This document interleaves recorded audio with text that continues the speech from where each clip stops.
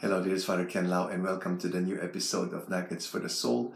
In one of my Nuggets video, I talk about that we human beings are created to be fruitful, and so we are bearing fruit. But the question that we have to ask ourselves is, what kind of fruit do we produce?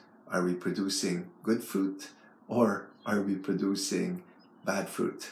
Okay, in Matthew chapter 7, verse 17 to 18. It says there, so every good tree bears good fruit, but the bad tree bears evil fruit.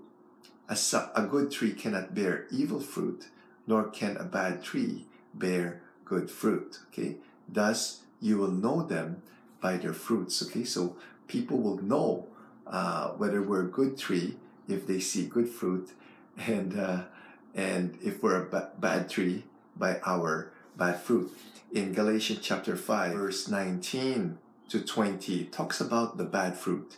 Now the works of the flesh are plain: fornication, impurity, licentiousness, idolatry, sorcery, enmity, strife, jealousy, anger, selfishness, dissension, party spirit, envy, drunkenness, carousing, and the like. Going through this list, I'm very guilty of many of this, and so I could see that I'm still bearing bad fruit.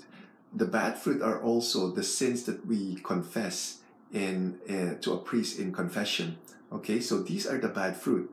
Now, what are the good fruit that the Lord wants us to have? That's in Galatians chapter 5, verse 22 to 23. The fruit of the Spirit is love, joy, peace, patience, kindness, goodness, faithfulness, gentleness, self-control.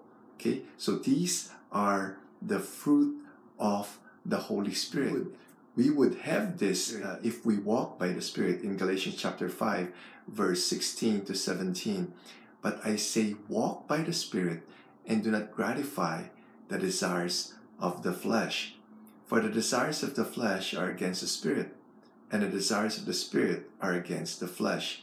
For these are opposed to each other, to prevent you from doing what you would. Okay, so the flesh and the Spirit, they oppose each other. It's like water and oil. You can't mix water and oil together. So if you want to weaken the flesh, you must strengthen the Spirit.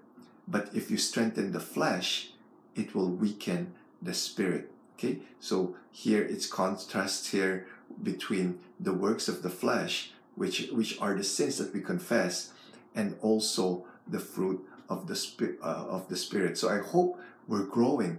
We're learning to really walk by the Spirit, obeying the will of God. And when we do that, the fruit of the Holy Spirit would manifest in our lives. God bless. The living saint, Jesus, Mary, Joseph, we trust in you.